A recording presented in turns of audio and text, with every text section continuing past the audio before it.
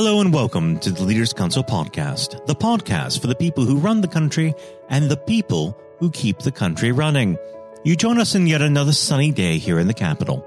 I'm Matthew O'Neill, and today, as always, we ensure that we have a variety of distinct perspectives on leadership.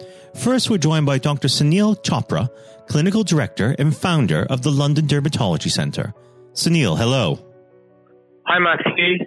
Thank you for coming on the program today. We might as well dive straight in. What does the word leader mean to you?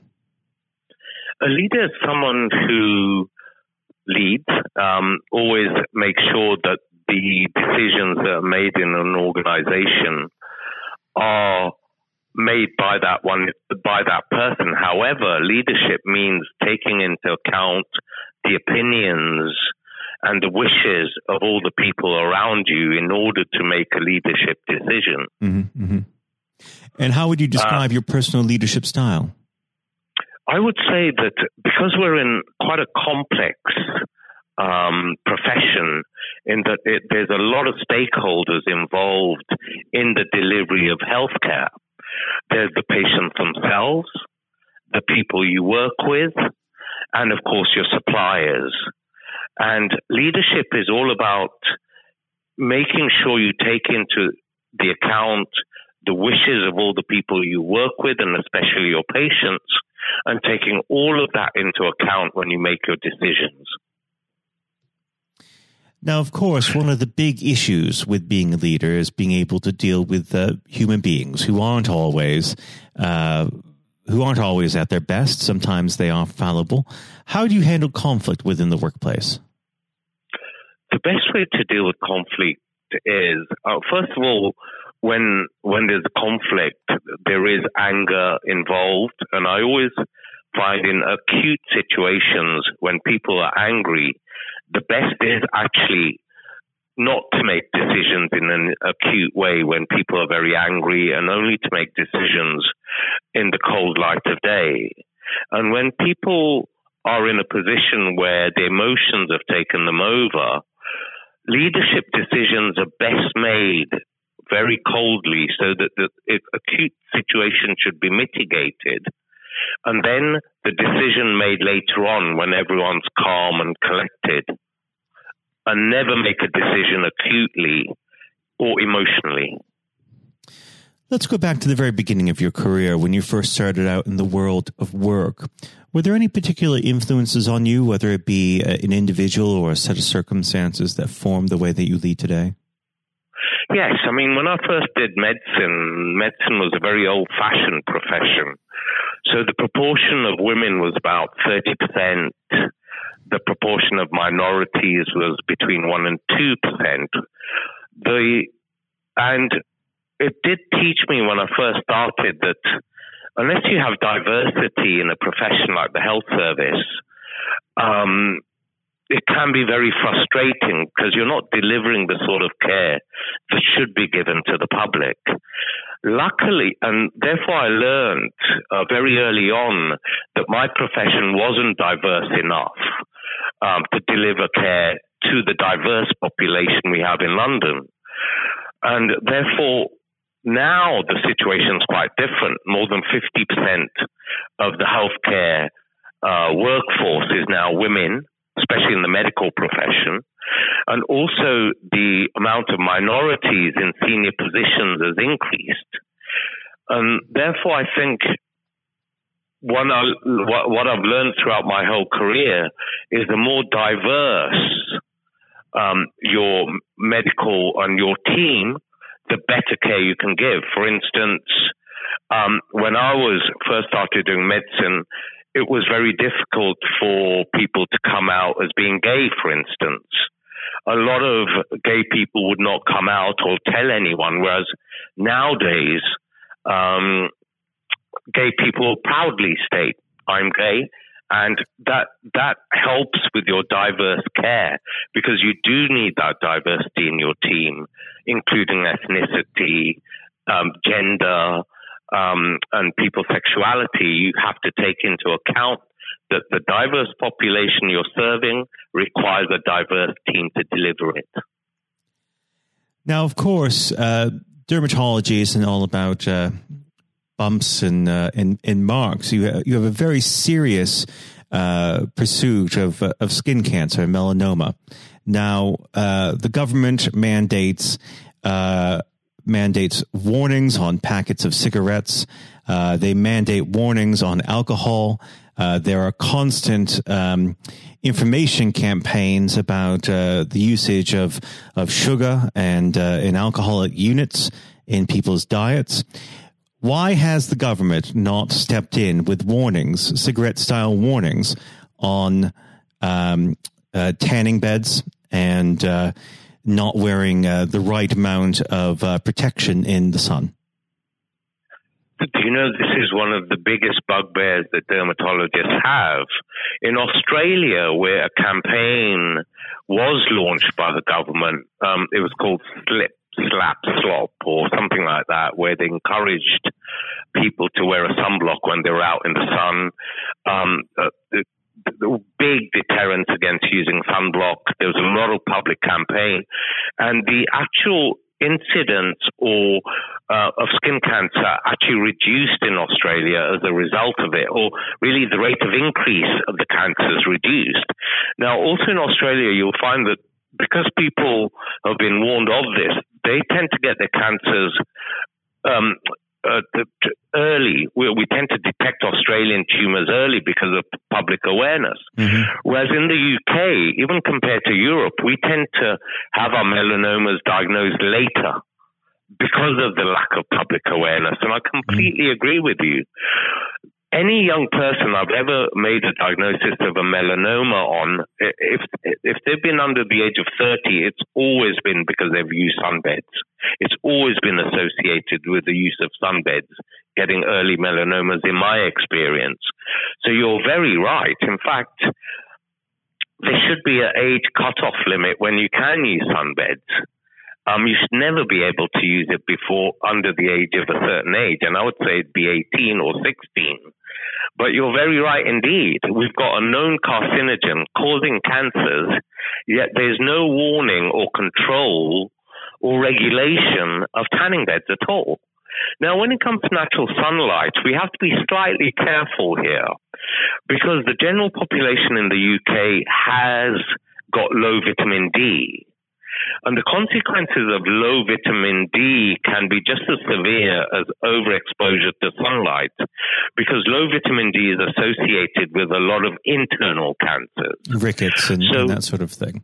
That's right. So rickets is very rare because cases of rickets happen, but osteoporosis, thin bones, and also the association with internal cancers with chronic low vitamin D. So I think our advice when it comes to natural sunlight in a country where we don't get that much of it has to be a bit more nuanced than Australia where they get so much of it.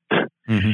And the advice in the UK is if you do get natural sunlight to actually expose yourself for about 15 minutes without any protection and then protect yourself. So when it's sunny, you get at least 15 minutes per day in order to lift up your vitamin D stores. So we have to be balanced in our advice to people when it comes to natural sunlight in the UK.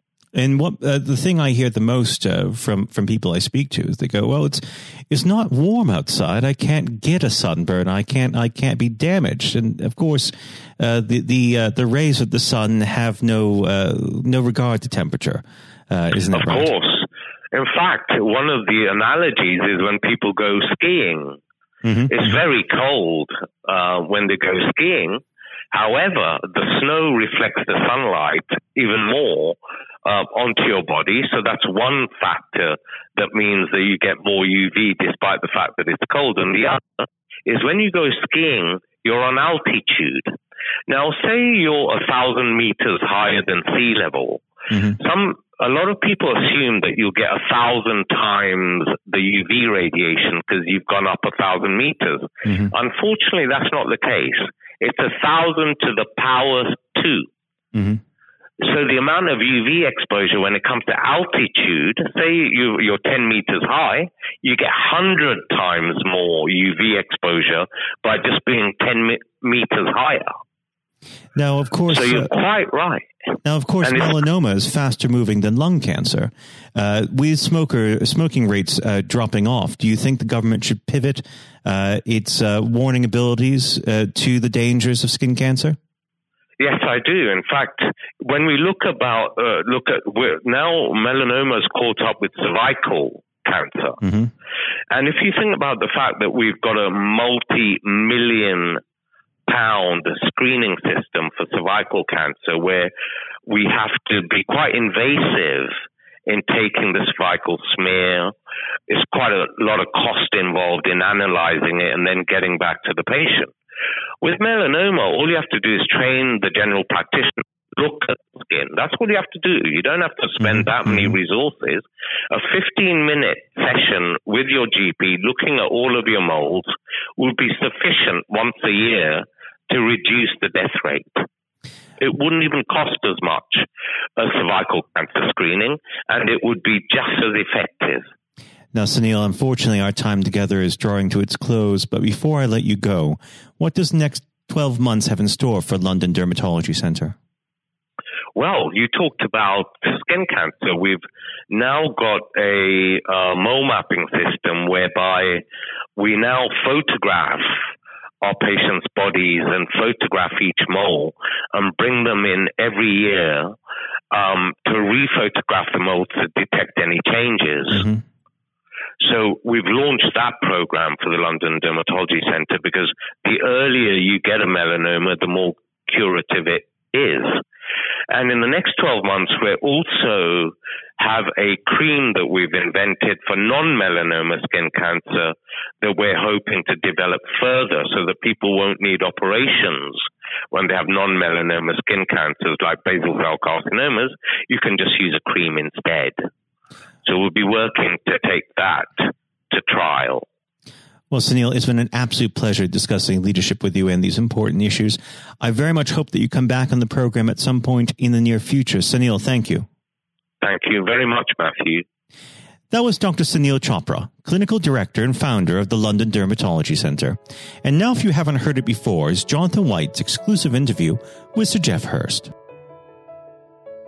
We're now joined, though, by former England footballer and still the only man to score a hat-trick in a World Cup final, Sir Geoff Hurst. Thank you very much for coming on today. You're welcome. You're welcome. Good afternoon.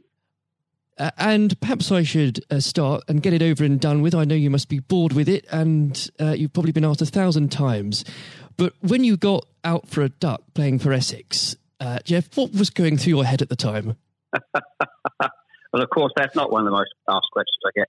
Although there are one or two people who are very familiar who do Google me and realise that I did score nothing for Essex. My only game for Essex first team when we played against Lancashire in Liverpool, a place called Egbert in Liverpool, many, many years ago, 1962, I think that was. So I didn't, I didn't really feel it at the time. It was lucky to be playing, I guess. There were one or two injuries. But the problem that I had was really messing about between the two sports. That was very detrimental to me over that period of time, being stuck between the two sports. And I think for those that don't know, there's another world that might exist where Sir Geoff Hurst was a first-class cricketer and not perhaps a footballer. But whether it's business or cricket or football, obviously the importance of leadership, it can't be understated, no matter what form that comes in. When you were at West Ham, Geoff, and when Ron Greenwood first came along, he made obviously some pretty radical changes. Was this a man that genuinely inspired confidence the first time you'd meet him? Absolutely. I mean, he was simply a fantastic coach or teacher, if you like, of football. And they quite always mention when we talk about Ron Greenwood, Harry Redknapp, who was played under him and has been very successful as a player and the manager over many, many, many years. He's come across many coaches, of course, and managers during his time over years, I guess. He would still say that Ron Greenwood is the best coach he'd worked with. So you're very fortunate. I think you think you're lucky when you come across, if you have a great teacher at school and a great coach as we had in Ron Greenwood. and of course, a great manager in Sir Alf Ramsey. So to come across people like that, of that calibre, can have a huge influence on your career, of course, and then your life. And that's quite purely the case. Absolutely. And in those early days at West Ham, with a manager like Ron there, it's also important to have confidence with your other players, and of course they become your friends. Who did you look to at the time when to inspire confidence in yourself? Was it Peters? I think probably. Well, I was very fortunate to play with the calibre of the players I did.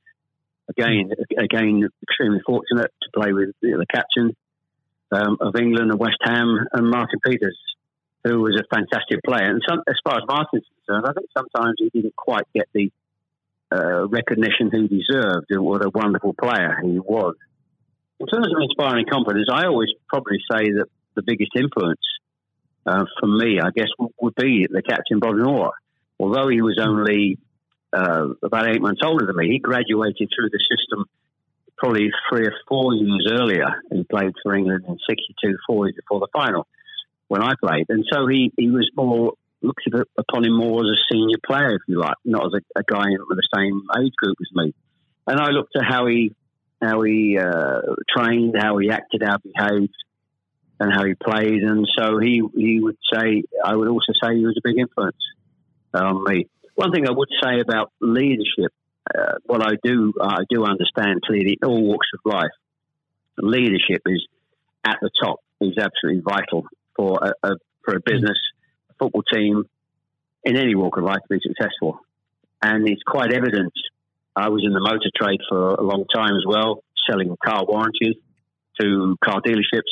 And you could almost tell when you walked into the business, many of the car dealerships, you could almost tell from the moment you walked in by initial reaction, people came and welcomed you, that the business was well run or conversely not well run at all. And so I understand the value and quality of leadership. And that's why I'm very fortunate to be involved in my career in those early days with two great leaders in Ron Greenwood and Alf Ramsey. Absolutely. And since you've already brought him up, Jeff, I think it'd be remiss not to go a little bit further with that. But obviously, after at West Ham, your playing came to the attention of Sir Alf Ramsey. Now, there's a man I'm sure when you walked into a room, you knew who was in charge. When it came to managing that England team, what was his style like, Jeff? Well, the first thing I say about Alf Ramsey, he's probably over my life the most powerful influence who had on me as a person. Naturally, it happens to an extent because he's got your whole career in his hand. Whether he picks you for England or he doesn't pick you, it can have a great impact on your career and, of course, your life. But in that era I was involved for 6 or 7 years, it was quite clear who was the boss. He was quite very, very strict. Probably at a time, maybe overly strict, but at a time you probably wouldn't necessarily get away with it in today's football because it's changed dramatically in how you deal with players then and players now. But he was the most powerful man I came across, and very few people. And he was quite ruthless in getting people out who didn't want to be part of a group, part of a team. It is important that if you've got a group of people, and that's in any walk of life, they're all singing off the same hymn sheet, and you don't have anybody that's griping or moaning about the system. And if you've got people like that in your organisation, one thing I have learned, and I've taken it on in my life, my family, you've got somebody in the group that doesn't want to be part of it, you get them out. And Alf, I think, was quite ruthless with that in his staff. And I think that's one of the most serious things I think I've learnt over a long period of time. And is there, do you think, a specific moment, I'm sure there's probably dozens, but is there a specific moment, Jeff, you could perhaps pick right now that did show those qualities in Sir Alf so sharply? Yes, I think for me, certainly, I think there are instances of players who you thought would be in the team or certainly in the squad, and surprising they were not. There was no necessary reason for it, but looking back, I do think perhaps they were people that Alf didn't think wanted to be part of a group. So that's for me. in terms of my personal view, I think that it looked prior to the World Cup that I was going to be playing in it. Only a few games before I was playing, and I played with Jimmy Greaves in a game against Yugoslavia only a couple of months before the final. And it looked at that stage as if I was going to be playing in the team. But in a couple of more friendly games before the final in Poland and Norway, I think, and Denmark, I played 2 of the 4 games, and I probably didn't quite replicate my form that I'd been showing at West Ham and in the early couple of games for England. And he left me out in the first game of the World Cup against Uruguay. He started off with Jimmy Greaves and Roger Hunt. So I had an impact of thinking at that stage like I was going to play, and didn't start because of just a lack of form. I didn't play quite well enough to justify my position. And somewhat fortuitously, I only got back in the team because of a nasty gash to shin on Jimmy Greaves' leg. And I think what you've said there, Jeff, actually does sum that up really well. And more than that, whilst it's important to have that someone in charge with those qualities, it's almost useless if there isn't a strong and unified team behind them. And there really must have been moments, maybe there weren't, but let us know, in that 66 competition, the prolonged pressure on all of you, the weight of a nation, did it get to you? Oh, not for me personally, no. I think, and I don't, not for me, not for a second. I think I was just happy to be involved in the squad initially. Not at all. You're not aware of the magnitude of the occasion, really, looking back out. So I never really felt, people talk about pressure a lot and it's there, and players talk about it in life. I didn't really necessarily feel any great pressure during the time I was there. And what is also important to say about Alf Ramsey, the people he left behind that were left in the squad after he'd moved 1 or 2 players out, the squad were a bunch of very hard-nosed, professional, top-quality people. And that was, again, the leadership that Al showed. He got people in together that were very, very strong personally. And I think that was part of the success we had. We were I always describe our group as hard-nosed professionals. We have some great players, but overall they were great hard-nosed professional players. And great quality people who we've kept in contact with, over the years. And Jeff, I've got to ask, and I'm not making this up, I've genuinely heard that people do ask you whether or not you realise there were people on the pitch at that moment. I imagine you were busy on something else. Well, I did some theatre shows last year. They've gone fairly well, and we're going to do a series of theatre shows, in fact, starting this week, over the next 2 or 3 months. And at the end of the theatre shows, we have about 20 minutes where we allow the people in the audience to ask questions. And I won't mention both. They're too long to talk about both questions. The other one's a really stupid one. It's too long for me to tell you. It's absolutely ridiculous. But the other ridiculous question I get asked, did I realise there were people on the pitch? And of course, I jokingly say, yes, I was just about to shoot to score the goal.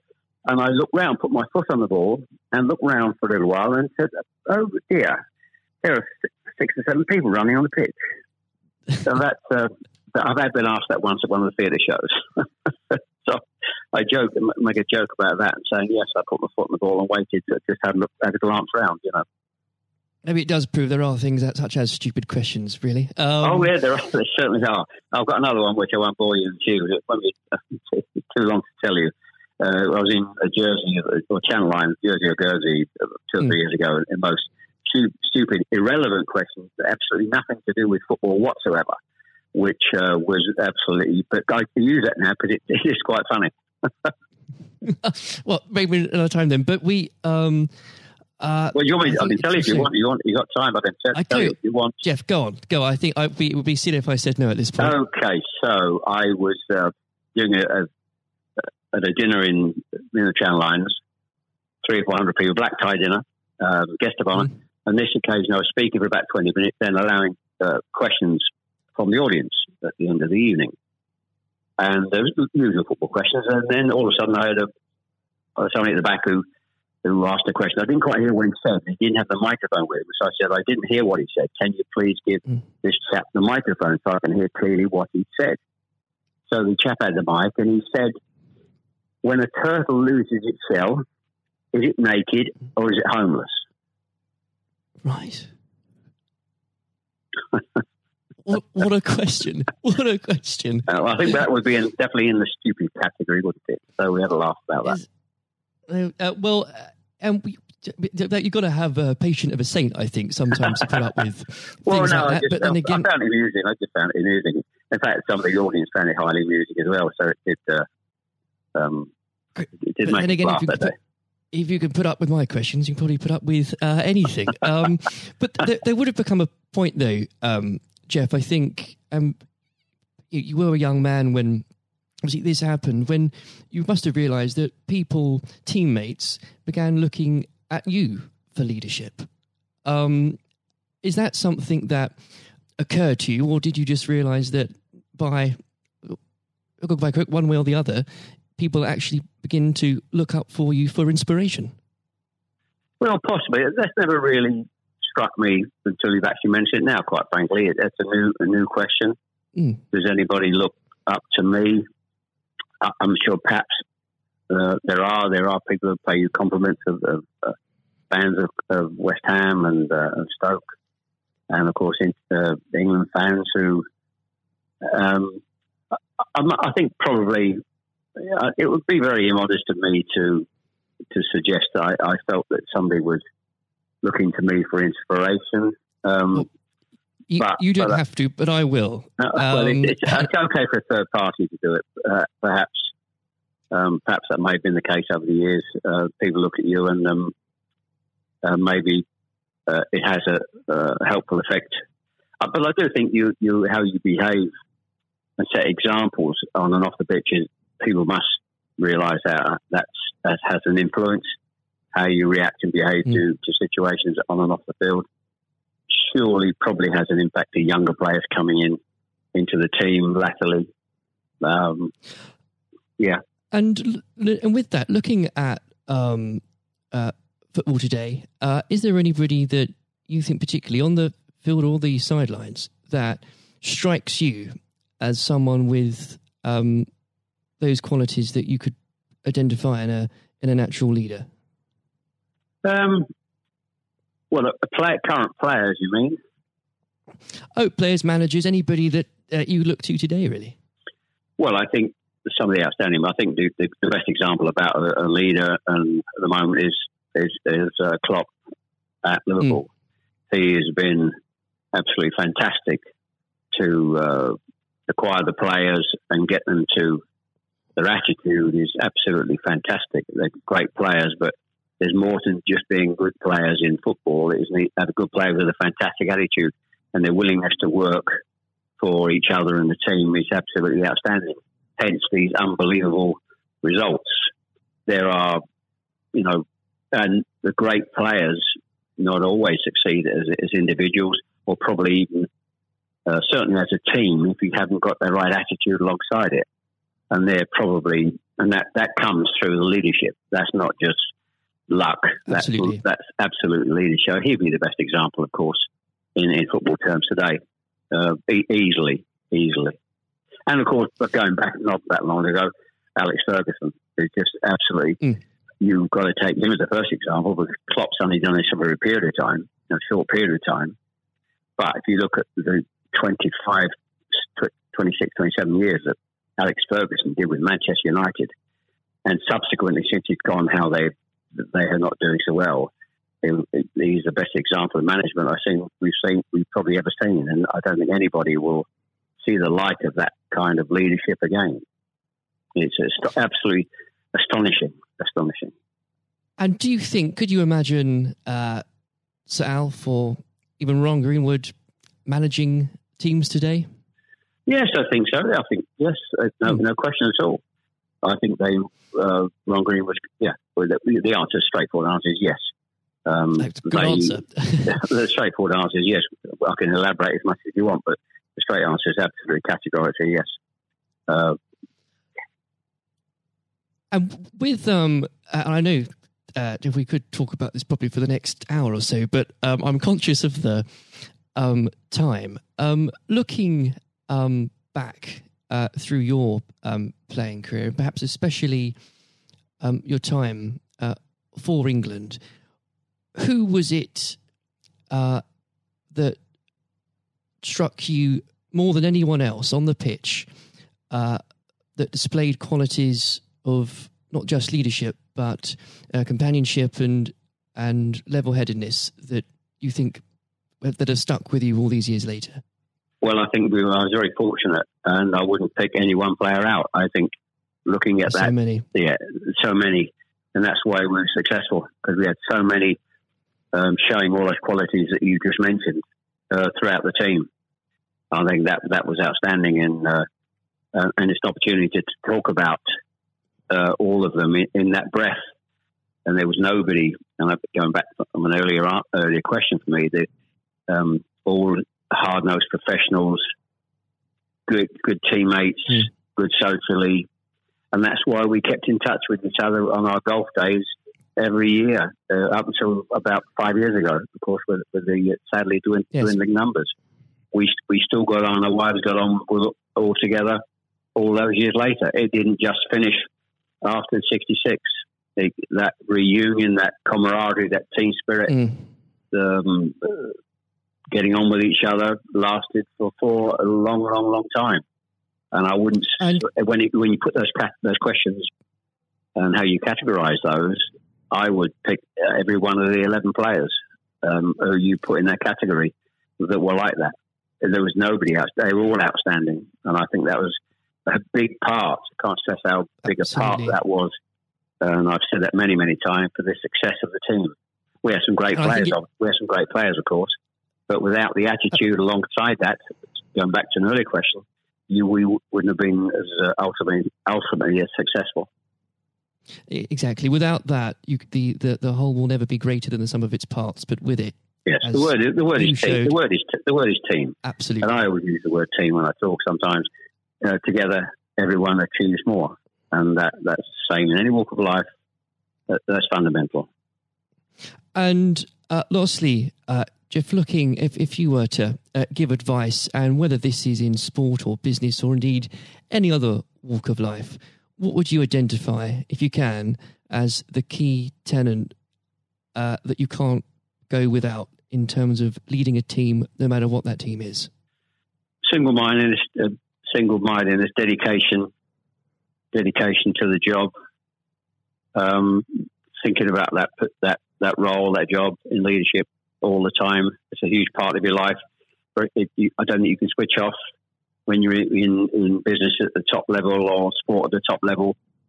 You may, have a couple of weeks holiday, but I'm even sure if these top managers and leaders in all walks of life are away on holiday on a beach somewhere warm, I'm sure they will not switch off for 2 weeks and completely not think about their role as the boss of an organisation. And I think you're completely focused. You're always thinking about things, thinking about improvements, and it's just dedication and tuning your life to being successful.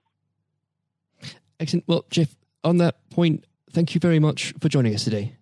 You're welcome. Nice to have a talk about this and just go over the past and just refresh my own memory about the quality of the players I grew up with. Excellent. Another time, it would be great to talk again. Thank you, Jonathan. Thank you.